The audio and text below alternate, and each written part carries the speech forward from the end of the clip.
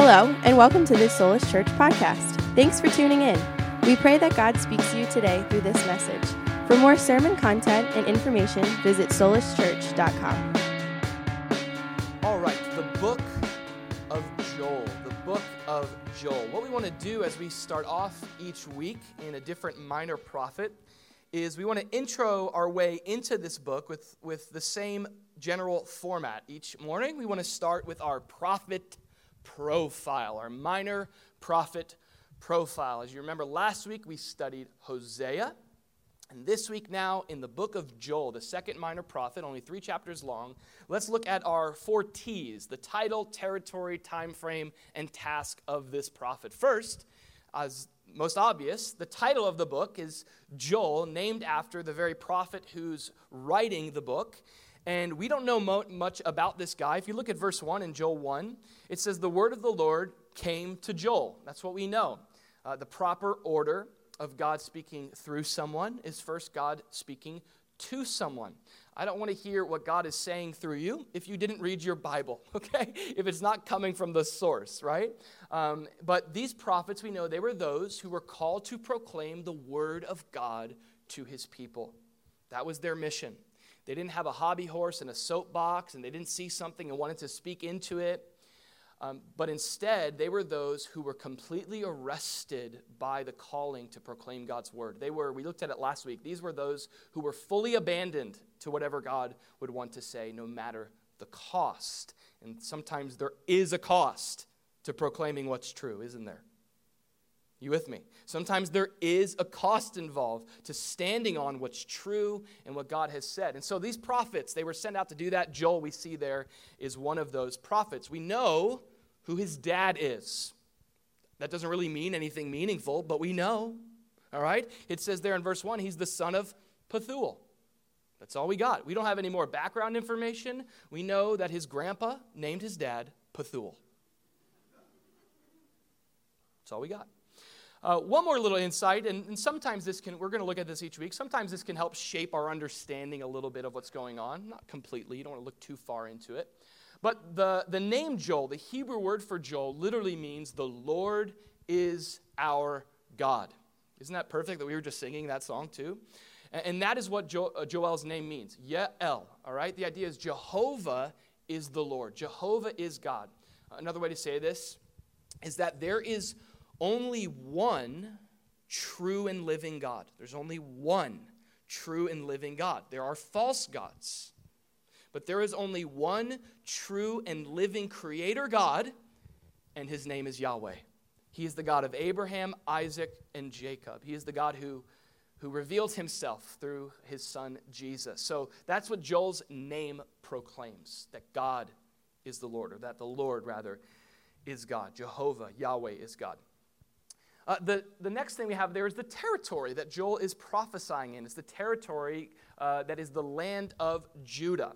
We get plenty of insights to that all throughout the book. Judah is mentioned over and over again. That's also my son's name. That's kind of cool. Don't write. That's not like a note, though. It's not that important. But you get the idea. All right. It's a significant place in Israel. The name Judah means praise and thanks, one of the tribes of Israel. This is a territory that's around the capital there of Jerusalem, okay? So that's the territory. There's a lot of unknowns about the book of Joel. This is one thing that has to be mentioned. Specifically, the time frame. Before we get into what we do know, it's important to point out that it's really hard to pin down when the book of Joel was written. On one hand, many people date the book of Joel as one of the first writing prophets. So many people think this could be one of the first recorded writing prophets. It seems to be that this land of Judah is existing pre-exile, so it's like back in the day of Jewish history. It's before the time of exile. There's no mention of kings. There's no mention, there is mention though, listen to this, there's mention of the temple. So, there's some clues there, but that's just one hand. On the other hand, you have some people that look at this book and date it as one of the more latter books. And the reason is because when you read it, Joel seems to write like he's read all the other prophets. It kind of is written like Joel is assuming you've already read what Amos had to say and what Hosea had to say. And he quotes from Scripture a lot. We don't really know. Here's what we do know, and this is probably going to be the most important piece of information as we continue our study in Joel. Here's what we know about the time frame of Judah. We know, as it says up here on the screen, that when Joel is writing this and collecting and preaching these messages, it's a time in Judah's history when a devastating drought and unprecedented plague of locusts has brought the nation to its knees. We see that there in verse 2. Why don't you read this verse with me? Joel 1, 2 through 4 says, "Hear this, you elders, and give ear, all you inhabitants of the land. Has anything like this happened in your days, or even in the days of your fathers?" It's like 2020. Look at verse 3. "Tell your children about it. Let their children, or rather let your children tell their children, and their children another generation." So this is an unprecedented event in the history of Israel. This is a plague unlike the nation has ever faced before. It's going to be historic. It's going to go down in history. Here's what's going on. Verse 4 says, "What the chewing locust left, the swarming locust has eaten. What the swarming locust left, the crawling locust has eaten. And what the crawling locust left, the consuming locust has eaten." It kind of reads like green eggs and ham. But this little section there is describing a real crisis. A national crisis. It's a plague. It's a plague of locusts, but not just generally like Jiminy Cricket locusts. We're talking 4 different species of locusts that are absolutely devastating the land. That's the time frame. It's a time of unprecedented devastation in the nation. We get a little bit more detail about what this devastation means. It's not just the annoyance of locusts being everywhere, but if you go on and read about it, Joel begins to unpack how devastating things are. Like what's so bad about a couple locusts? In fact, I think they're kind of cool and cute. I might hold one. What's so bad about them? Why is this such an unprecedented plague? Well, Joel unpacks a little bit of how devastating this is for the people. Verse 5, "Awake," I love this verse. I don't know why, it's just kind of funny. He says, "Awake, you drunkards, and weep and wail, all you drinkers of wine, because the new wine has been cut off from your mouth." So I love that. Joel calls all the passed out drunk dudes to wake up and weep over the fact that there's no more wine. It's like, you passed out drunk, wake up, there's no more wine. Now cry about it, okay? That's literally what he just said. And this is more than just seemingly, jestful comments. This is poetry. And Joel is describing the anguish that the people are going to be in because the fruit of the vine is no longer there. We know wine in Scripture and wine in life symbolizes joy and gladness, but it's been cut off. And that's what the locusts will do. They will tear through the crops, starting with the first rank and just kind of making their way through. They're a demo team to a nation. He goes on to talk a little bit more about it. Verse 8, "Lament like a virgin girded with sackcloth for the husband of her youth." The idea there is be like a young woman whose soon-to-be groom has passed away. And they're grieving over it. This is describing poetically, real beautifully, the condition of the nation. And here's why. "For the grain offering and the drink offering has been cut off from the house of the Lord. The priests mourn who minister to the Lord." So not only is the crops being gone a problem for the people's consumption, but we don't have what we need to worship God. It's been cut off. We can't bring a drink offering to the Lord of wine. We can't bring a grain offering to the Lord. So it's affecting our nourishment. It's affecting our joy. It's affecting our worship. This is a crisis. Verse 10, keep reading through your Bible with me. It says, "The field is wasted. The land mourns.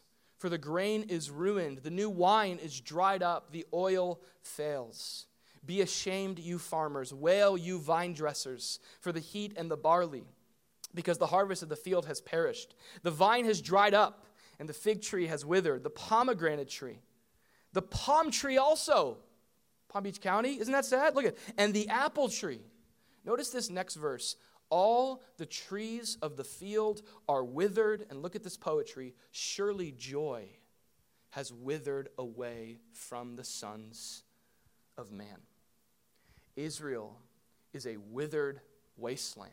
This is the time frame. And try to put yourself in this situation. Maybe we can, to some degree, relate to a national crisis, okay?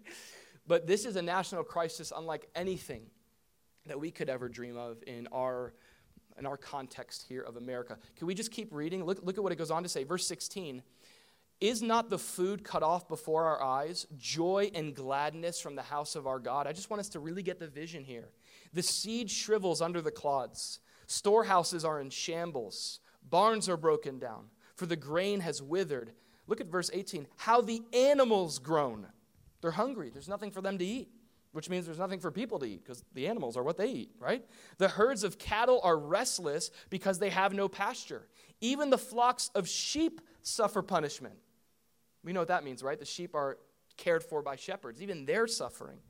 Now look at verse 19. Here's Joel. O Lord, to you I cry out. For fire has devoured the open pastures, and a flame has burned all the trees of the field. It's a dry wasteland. We're going to learn that there's a drought going on. Verse 20, I think this is an interesting verse of poetry as well. The beasts of the field also cry out to you. For the water brooks are dried up, and the fire has devoured the open pastures. Good morning. Happy Sunday. Okay. Welcome to church and the national crisis in Israel. Okay, so this is heavy. This is a time of utter devastation, utter chaos. Did you know that this is not just a foreign thing, but plagues of locusts that cause this much damage are still prevalent and common today in places normally drier climates? And so one of the worst plague of locusts that we've seen in even a millennia, they've said, is this plague that Africa is facing right now, even this year. Let me give you a picture of what's going on in Africa right now. This is a very recent picture. This was as soon as June of this year. These different locusts that have swarmed the land and are devastating the crops. Here's another picture kind of to scale. All right, so this isn't like, I want to catch a locust. No, okay, this is engulfed by a swarm. Remember we read that about the swarming locusts. Here's another interesting picture that gives a little bit more context. You can see these little buggers, little devils up close, okay? And just for size, notice this. Look at the size of this thing. Okay, so this thing is the size of like a little Nerf dart. I just thought of that. I was like, what is that? Nerf dart. Yeah, that's the size of, all right, the size of a Nerf. But look at it, to scale at his hand. These are big creatures. In Africa, they're facing a crisis right now. Here's a guy with a handful of them. I really want us to get in the story here, okay, and feel the discomfort of how ugly those things are, all right? But that is, again, what's going on in the nation of Israel. The same context, the same idea. Now, in light of that, in light of a national crisis, Joel is like the crisis prophet. He could probably speak into our nation a bit right now. But in light of this national issue, this plague that's devastating the land, Joel has a task, as do all the people of God in moments like this. But Joel has a specific task. His task, notice this, is to call the people of Judah to cry out to the Lord and return to him in hope that he will hear them and graciously bring restoration to their land. And we saw that there. We see Joel himself crying out. We see the animals crying out. And Joel is calling the people of God to cry out as well to the Lord and to return to God. Crisis is often a time that doesn't create problems. Have you noticed this? But often crises, what they do is they surface problems, don't they? It's like ever since the crisis, man, my marriage, it's just been so tough and it's been so, it's like, well, is that true? I mean, it can be, but sometimes what that is just things that were undealt with are surfacing, right? Have you noticed that? Have you seen things rise to the surface through this crisis, right? Where you're like, I got to deal with that. Okay. Thank you, Lord, for opening my eyes to that. Well, that's what's happening in the land. This is a chance for them to evaluate where they're at, to return to God, to come back to the Lord in hope that God is good and gracious. He's going to hear them, and he's going to bring, listen, this is the key word, restoration to the land. Restoration. Now, like I said last week, each week we want to do that. We're going to do a little, we had a little moment there of teaching, a little overview. You guys good now? All right, you can kind of sit back in your chair now, the academic, more heavy, scholarly part is sort of wrapping up here. Now we want to transition to some application here. And there is such great application from the book of Joel and from what God's promising to these people and in their situation. And it's what we're going to also look at for every book each week, but it's what we're calling the major message. What's the major message? We know Joel's task, we know his time frame, we know what's going on, but let's uncover what is God saying to his people. What do we learn about Jesus in Joel? What do we learn and what can we be assured of with God? Here's the major message of Joel. The major message of Joel is the powerful nature of God's restoring ability. Process that for a second. Last week we looked at Hosea, remember? We looked at the radical nature of God's pursuing love.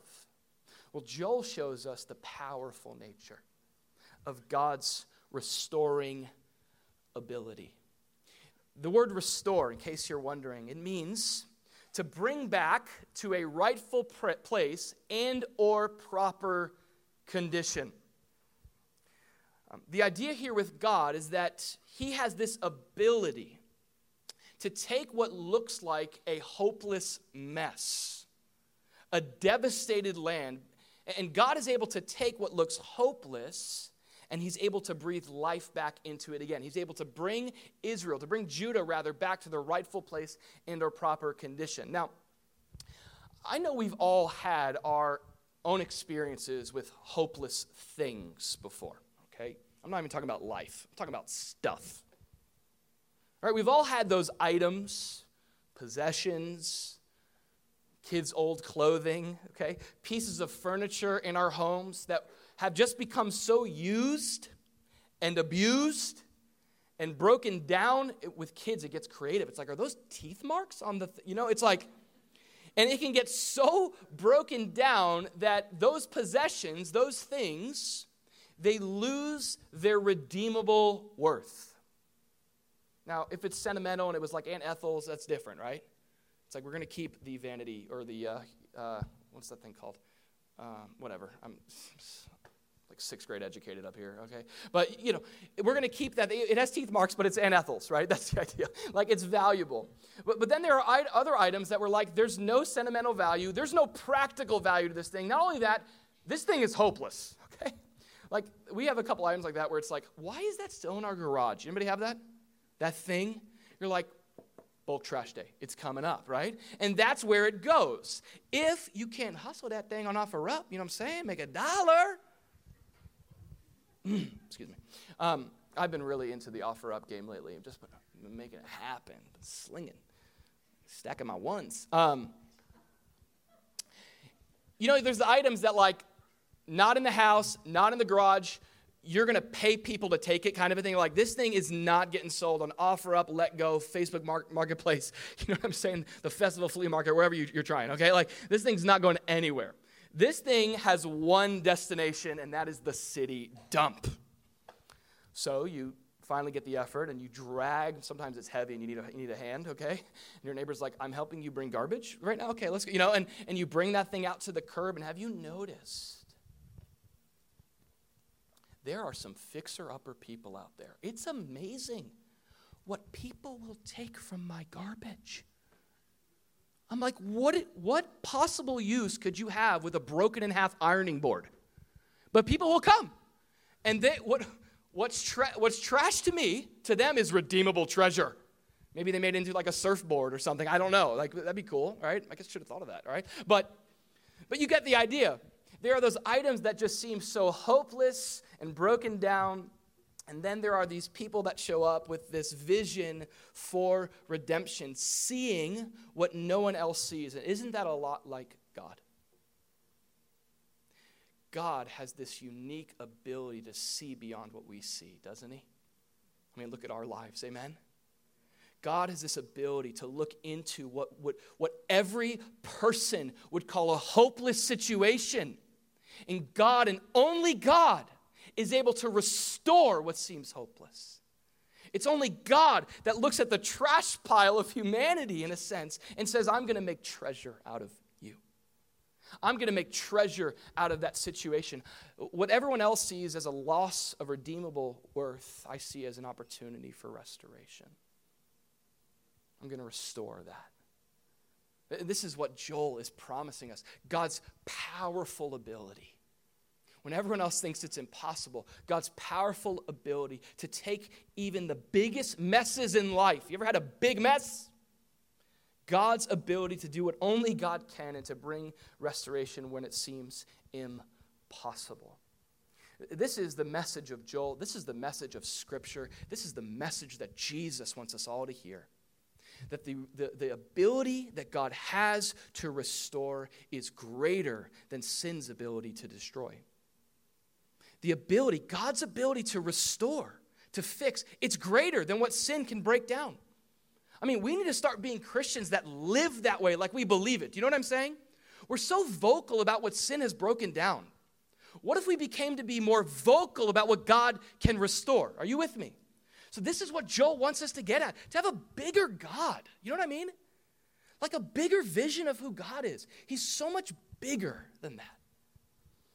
He's so much more powerful. Again, that's the major message. Now, this major message in Joel, it's communicated to us through three fundamental truths, three parts that make up this incredible point about God's restorative ability. And let's look at each of those now.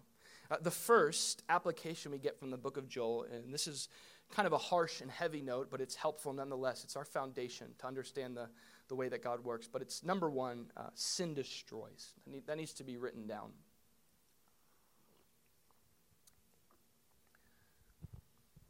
This needs to not be avoided. There's a tendency to not really want to look at that, right? Like because we know our sin and we know what it can do, and so we're kind of like, okay, yep. But this is what Joel is telling us. Sin, number one, sin destroys. It does.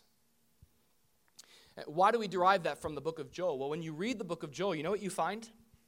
This is really important. Joel communicates in this book that the devastation that Israel's facing, it actually isn't coincidental or random. It's not like a couple locusts took a wrong turn. But it's actually the direct result, listen to this, of Judah's sinful rebellion. The destruction that they're facing, listen, is the result of their sin. They're crying out to God and they're called to return to God. Why? Because they are responsible for what's broken around them. Because that is the result of sin, destruction. Can I remind us? This is not the world that God created. Not with the vision he had. Not with the hope that it had. We know that when God created man and woman and placed them in the garden and then gifted the world to them as their responsibility to care for beautifully for one another, for the flourishing of humanity, for the glory of God, that incredible vision, we know what went wrong. We know what's wrong. It's sin. Sin. Sin, let me say this. What is sin? What a great question. And there can be, I think, a concise answer, but there's really a lot of different answers for sin in Scripture. A lot of different even Greek words. Did you know that? Sometimes sin has to do with missing a mark. Sometimes sin has to do with a willful rebellion kind of a thing. I think here in Joel, the best way for us to think about sin is in the consistent kind of theme of Israel. And sin is this. Here's what sin is. Here's what destroys in your and my life. Sin is human rebellion against the will of God. That's what sin is. And when you think will of God, and when you hear that, I don't want you to think like what God wants. Like God's like, I'm in charge. No, what I want. That's not the idea. When we talk about the will of God, we're talking about how God designed and created everything to be. God's will only leads to what's good, perfect, and pleasing. That's Romans 12:2, right? So when we rebel, or rather when we sin, what sin is saying, God, instead of following your vision for the good life, instead of following your vision of what's right and what's wrong, I'm going to try to become like you, Adam and Eve. I'm going to rebel against your will and your vision, and I'm going to accomplish my own.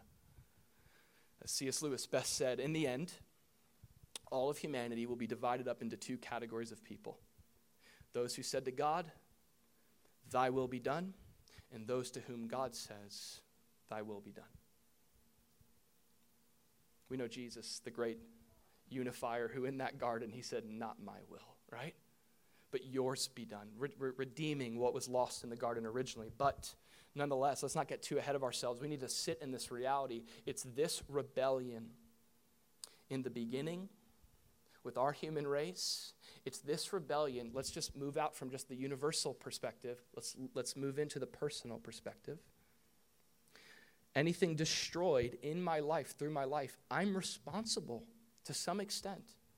There's even personally, there's this kind of like reflective focus of how my sin can destroy things. We're not just victims of Adam's sin, right? So let me unpack some of this for you. Romans 5 gives us that really helpful verse that explains this theologically. Romans 5:12 says that when Adam sinned, sin entered the world. And Adam's sin brought death. So death spread to everyone, but notice this, for everyone sinned. It's like, okay, Paul, so I get what you're trying to get at here. We know sin destroys things. We know death wasn't God's intention. His vision was life. We know sin jacked that thing up. It screwed it all up. It messed with the whole system. But who did? Did Adam sin or did everyone sin? He's like, yeah, that's correct. Yes, that's right? That's the idea. We're in Adam, so we are ourselves stuck in this same scenario. And it gets us to think about how this comes to bear on our life, this truth that sin destroys. This is true of a lot of different things. It's Paul in the book of Galatians where Paul says this in verse 7, "Do not be deceived, God is not mocked. For whatever a man sows," here's kind of the cause and effect principle here, "that he will also reap. He who sows to his flesh will of the flesh reap corruption, but he who sows to the Spirit will reap everlasting life." So Paul's saying there's a way to live into the Spirit that brings life, and there's the way of human tendency that is to live into the flesh, to sow into my own will, which is rebellion against the will of God, and it leads to, as you see up there, corruption. Okay, so we get this idea. We see this in the nation of Israel, but let's just think about this a little bit more. How does sin destroy? Well, we see here, first example, is that sin can destroy a whole nation. Isn't that crazy? Isn't it crazy that a nation can tank itself as its own enemy? They can have great security, high walls, and whatever you want from your government, and the best defense and the best military. But what Israel shows us is that all it takes is that little compromise that becomes a pattern and a habit and a lifestyle. And then when one generation tolerates, the next generation celebrates.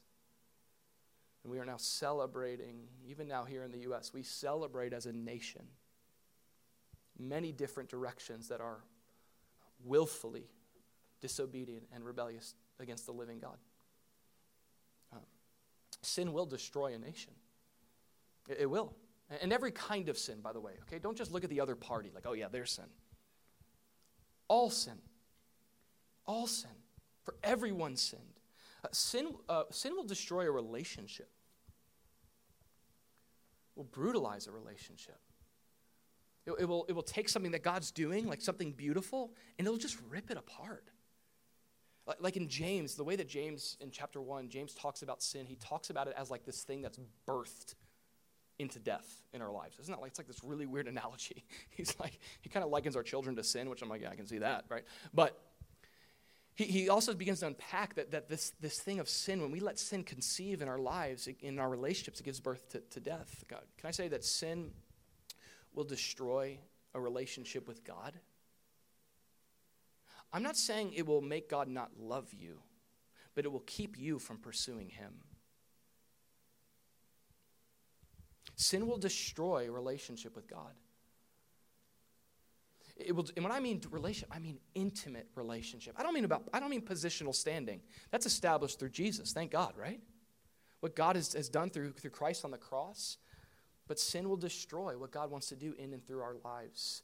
Sin will destroy, and I want to close with this one.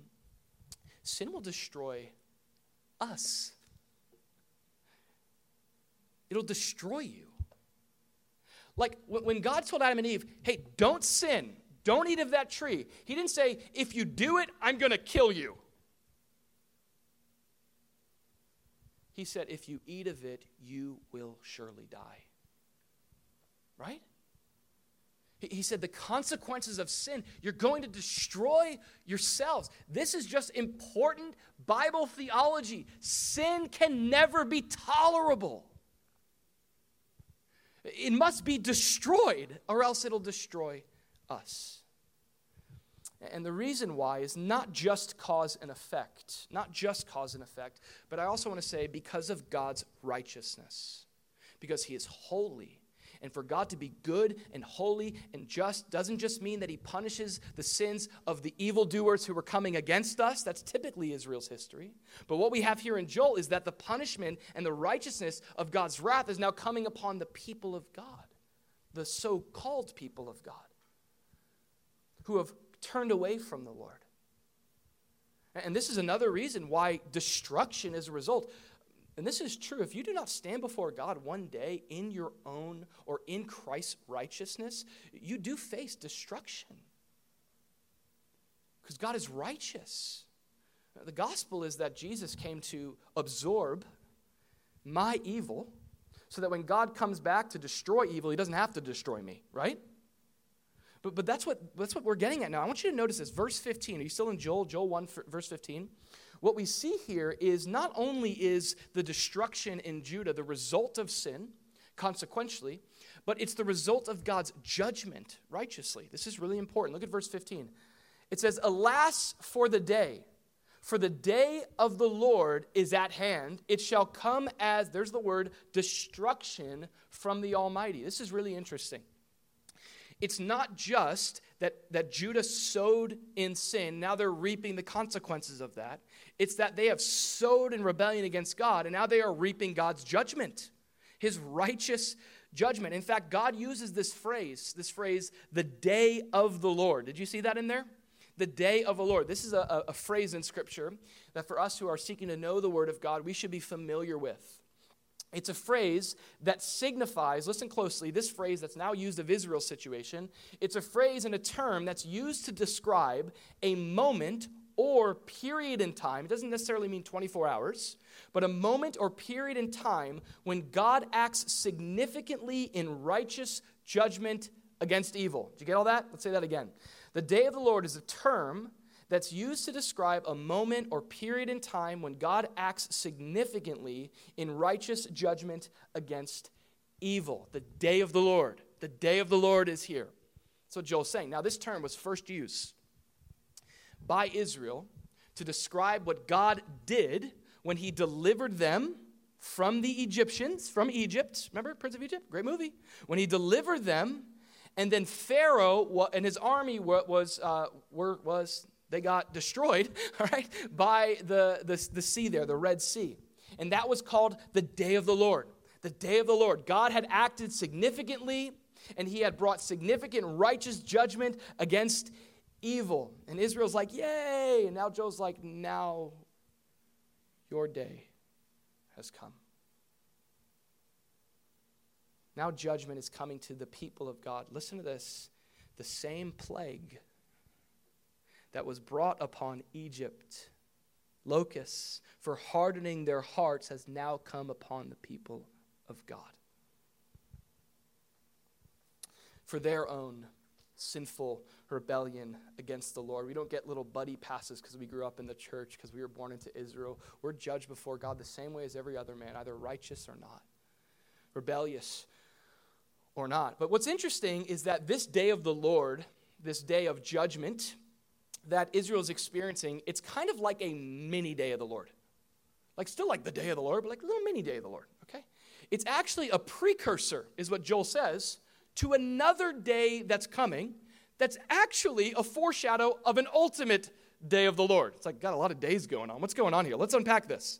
This day of the Lord, this judgment, it says this in chapter 2. Follow with me, chapter 2. Blow the trumpet in Zion and sound an alarm in my holy mountain. Let all the inhabitants of the land tremble, for the day of the Lord is coming. It's like, Joel, this is okay. I thought it was already here, man. He's like, yep, and it's coming. It's at hand. A day of darkness and gloominess, a day of clouds and thick darkness, like the morning clouds spread over the mountains. A people come, great and strong, the like of whom has never been, nor will there ever be any such after them, even for many successive generations. Now, I want you to notice something here. Joel is foreshadowing this army that's coming. Many people think it represents the Babylonians that are going to be used as God's instrument to judge Israel for their rebellion. But notice this, I just love Scripture. Notice the Hebrew poetry that Joel is using to describe them coming like the plague of locusts that just came. He's like, another army of locusts are coming. And just like your last plague was unprecedented, he says there in verse 2, this army that's coming, it's unlike anything anybody has ever seen. Look at verse 3. Just like the locusts, a fire devours before them. Joel 2:3. And behind them a flame burns. The land is like the Garden of Eden before them, and behind them a desolate wilderness. That's what they do to Garden of Edens. They make them desolate wildernesses. Surely nothing shall escape them. Their appearance is like the appearance of horses, and like swift steeds. I'm a noble steed. So they run. Verse 5. Just going to get you back here. Verse 5. With a noise like chariots over the mountaintops, they lead, or they leap, like the noise of a flaming fire that devours the stubble, like a strong person, strong people set in battle array. Before them, the people writhe in pain. All faces are drained of color. It's like the Lakers facing the Miami Heat tonight. All right, verse 7. They run like mighty men. They climb the wall like men of war. Everyone marches in formation, and they do not break ranks. You ever seen A Bug's Life? It's like the locusts, right? Biblical, all right? Verse 8, they don't even push each other. You ever seen those videos of like YouTube where like the armies will like march through each other like that? That's what's going on here back in the day, all right? Everyone marches in his own column. Though they lunge between weapons, there's no friendly fire. They are not cut down. They run to and fro in the city. They run on the wall. Parkour? Right in your Bible? Parkour, okay? They run on the wall, all right? They climb into the houses. Not as cool. That got a lot worse. They enter at the widows like a thief. The earth quakes before them. The heavens tremble. The sun and moon grow dark. So Israel, you just imagine, they're shaking at this point. You think the locusts are bad? You think the destruction from that is bad? There's another judgment coming for the Lord. Look at this. The Lord gives voice before his army that's coming against his people. Wow. For his camp is very great. Listen to this. For strong is the one who executes his word. For the day of the Lord is great, and it's very terrible. Who can endure it?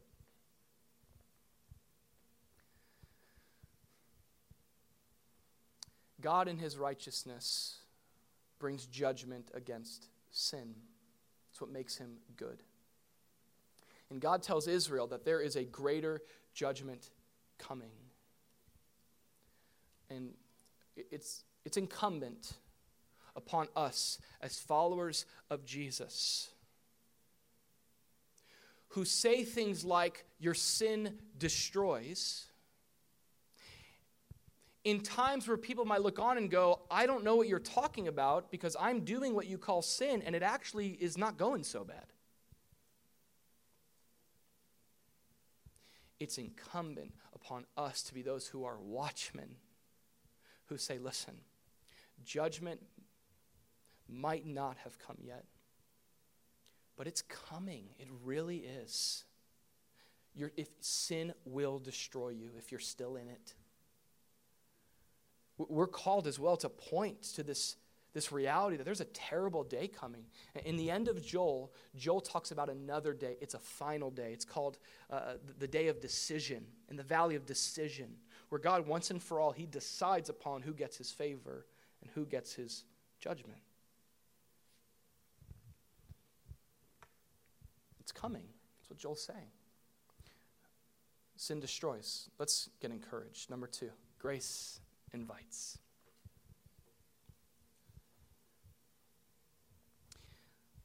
It was already hot in here, you know? It's like,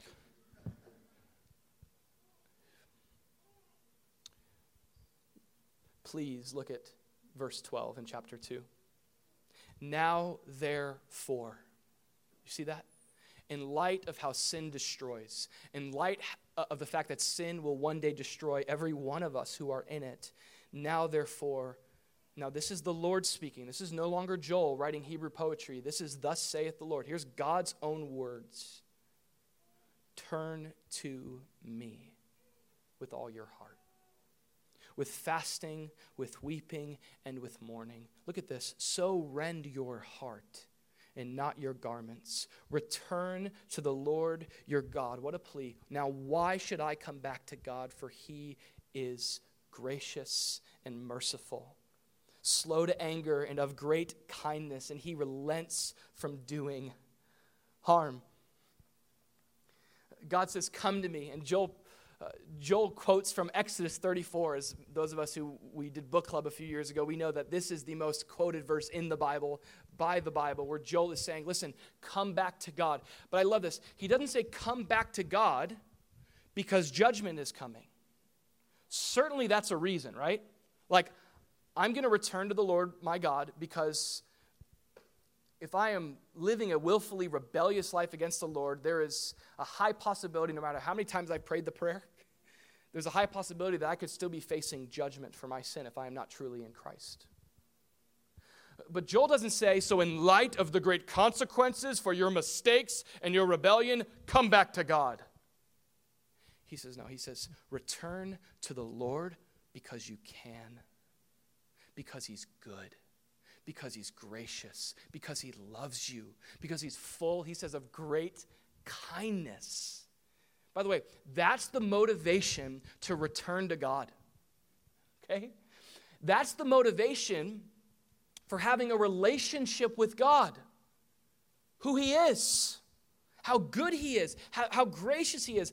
Paul proclaims this truth in Romans 2. He says, do you despise the riches of God's goodness, his forbearance and long-suffering, not knowing that it's the goodness of God that leads you to repentance? How do we, in proclaiming a God of justice and righteousness, compel sinners to come know him, be forgiven, and be loved by him? We don't say, turn or burn. We don't do that. We don't beat them over their head because they have a different moral vision than us. Of course they do. We don't politicize them. We proclaim Jesus to them, who is the display of a God who knows them. And despite what he knows about them, despite how far they've run from him, God loves them. That's our mission. Not to moralize the nation, but to evangelize the nation. To proclaim a God who is just, but is so good that he remained just in justifying us by taking our sin and putting it upon his son Jesus, who willfully surrendered to God in our place, who went upon a cross, and on that cross you have the graciousness, the kindness, and the goodness of God in full display as Jesus fully absorbed all of your and my sin, all of it. And he took upon himself the righteous judgment that you and I deserve as a display of his love for you and me. So what God has done. This is who God is, so that no matter where you are, no matter how far you've run, no matter the extent of your rebellion, no matter how up to your neck you are in the destruction, God says, come to me. Return to me. Turn to me, notice this, with all your heart. I'm good. I'm going to take care of you. I'm going to love you. I want to walk with you. I have a plan for you. Come to me. And there's a key phrase there about true repentance, right? Notice what he says, rend your heart and not your garments. The ripping of a garment was an external expression in that culture to say, God, I'm so sorry. I'm ripping and I'm weeping. I'm throwing ashes on my head. I'm doing again like the Macarena for you. I'm doing the motions. I'm coming to church. Okay, God, I'll read my Bible. God's like, I don't want your reluctant sacrifices, okay? Joel says, return to the Lord And don't do what looks like returning to the Lord. Do what is returning to the Lord. Come to him with your whole heart. That's the invitation. You know what we cry out to people? We say, repent. Repent, not just to turn from where you're headed, but to turn to a God who wants to embrace you. Turn to the Lord with your whole heart. And that's what God's grace does. God's grace invites us to turn to him. And so Joel is calling the nation to come back into a relationship with this God who's been patiently waiting for them, who loves them. And then he goes on to say this, verse 15, keep following with me. It says, blow the trumpet in Zion, consecrate a fast, call a sacred assembly, gather the people, sanctify the congregation, assemble the elders, gather the children and nursing babes. Let the bridegroom go out from his chamber and the bride from her dressing room. So this is actually kind of funny. Like Joel's like, okay, so therefore God loves us. Judgment, sin destroys, but grace invites. So come know the Lord. He loves you. Look at Jesus. He forgave you. He died for you. So come know the Lord. And Joel's like, it's such a priority right now for the nation, for the people of God, for Soulish Church, to be a people who are going after Jesus with everything in them. That Joel is like cranking this up, and he so makes the point of how important it is. He's like, brides who are in their dressing room, getting ready for their wedding, drop what you're doing. That's hilarious, isn't it? Like, stop getting ready for your wedding, ma'am, okay? Like, we have some seeking to do. We have some returning to do. Verse 17, he calls the leaders of the people. He says, let the priests who minister to the Lord weep between the porch and the altar. Let them say, God, spare your people. And do not give your heritage to reproach that the nation should rule over them. Why should they say among the peoples, where is their God? So this is now the people of God. They're responding. And they're responding to the goodness of God. That's what leads a man to repentance. How much God loves them. That'll soften a heart. In fact, if your gospel is only bad news, you know what you'll do? You'll further harden hearts. Did you know that? But if your gospel is good news that saves people from bad news, you'll soften hearts. That's what the love of God does. So now the people are responding. They're coming to the Lord, and here's what's happening. What's happening is what James tells us. James says in James 4:7, submit to God, resist the devil, he'll flee from you. Draw near to God. Same idea. Return to the Lord, and here's what God will do. He'll draw near to you. Cleanse your hands, you sinners, and purify your hearts, you double-minded. Lament and mourn and weep. Let your laughter be turned to mourning and your joy to gloom. This is a posture of sincere repentance, recognizing the destructive effects of my sin. Humble yourselves, look at this hope though, in the sight of the Lord, and he will lift you up. Sin destroys. Thanks be to God that God is a God of great grace. So despite what our sin has destroyed, God's grace invites us to come home, to draw near to the Lord. If weeping is fake for you, don't do it. But if weeping needs to be done by you, James says, do it. Return to the Lord in repentance. Recognize the destruction of your sin because you have a God who's calling you to know you. And as you come to him and you soften your heart before him, it says he will lift you up. We close with this. I'll invite the band to come up. Lastly, God restores. This is the hope. What does sin do? It destroys. What does grace do? It invites. As we come to God, what does he do? He restores. He restores. This is what God does to us. Did you know this? Like when you finally come home to this God of grace, it's not like he has like a whip behind his back, you know. God of grace, come on in. It's like, what's behind your back? Nothing, okay, you know. God doesn't look to further beat us down. I'm sick of hearing people saying that. Like, you know, God has just been beating me up lately, man. It's like, what kind of father did you have that made you think that about God? God loves his kids. And when he brings them close to him, he's not there to be, he disciplines the son whom he loves, okay? But his heart for you and me is always to put us back on our feet, to restore us, to bring us back to that originally departed place. And let's look at this. Joel 2, verse 18, then the Lord will be zealous for his land. You see God responding? He will pity his people. The Lord will answer and say to his people, behold, I send you grain and new wine and oil, and you will be satisfied by them. God says, I'm going to restore what sin took away. It's awesome.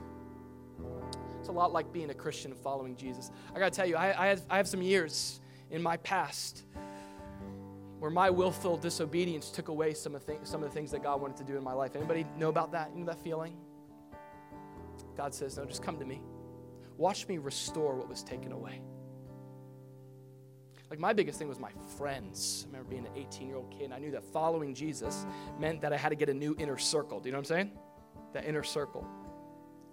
I had these friends that I was like just obsessed with, but they were the worst thing for me. I was the worst thing for them. As a kind of like chameleon Christian, I wasn't helping them. They weren't helping me. And I remember hearing the Lord say, come to me, return to me, give that up and trust me. And what I experienced over that season of my life for about 3 years is as those friends were surrendered to the Lord, God brought brothers into my life. The Lord knew my mom was going to pass away at a young age, and I needed more than people to laugh with. I needed people that were going to be there with me in the day of adversity. That's what God does. He just restores. Anytime he's telling us no, it's because he's got a better yes. You know what I mean? I got something so much better for you. I'm going to restore. But it's so much more than just what the material he restores.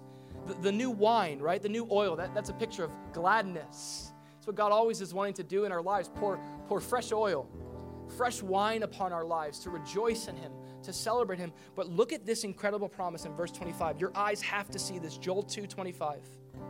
So also I will restore to you, look at this, the years that the swarming locusts have eaten. That's awesome. Isn't that a beautiful promise? Have you felt the burden of wasted time before? I'm not talking about the YouTube wormhole, okay? I felt that. I'm talking about a larger picture of big portions of your life. Listen, maybe it was this past year. And you're like, what did I do with this year? Maybe you're like, I don't remember the last time I've actually got on my knees and called out to God in prayer. I don't remember the last time I heard God speak to me through his word. I don't remember the last time I sought him. That time, that weight of God, I wish I would have. God says, no, come to me. I'm going to restore the time. I'm going to make up for the lost time. If not in this life, we certainly know there's an eternity to come, where God is going to restore every single thing that sin has destroyed in our lives. You know, this book ends with God promising not just to restore our material joy, not just to restore the time in our lives, but God proclaims through Joel at the end of this book that God is one day, he's going to restore everything. Isn't that awesome? It's good to know that. It comes from the book of Acts. Can I just show you this? It talks about Jesus, whom heaven must receive. Peter's preaching until the times. Notice this. Jesus is ascended to the right hand of God until the time of restoration of all things. But what this tells us is that in the end, God wins. Evil is dealt with. And what's been broken because of sin gets restored. You read the end of Joel, and you get this vision of this new creation. This new vision for a life that we're all looking to live into, that we're all hoping for. God is going to come one day and make things right. He's going to restore everything. But can I say, that process, it starts with you and me. It starts with us saying, God, only you really know. I know, but only you really know the areas of my life that sin has destroyed.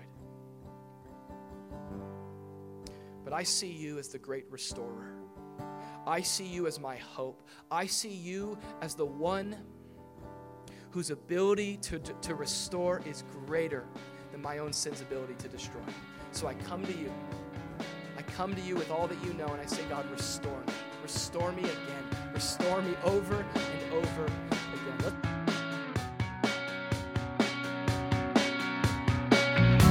Thanks again for tuning in. We pray that you were blessed by today's message. If you'd like to visit us in person, we gather at Don Estridge High-Tech Middle School in Boca Raton, Florida, every Sunday morning at 10 a.m. For more sermon content and information, you can check out solaschurch.com.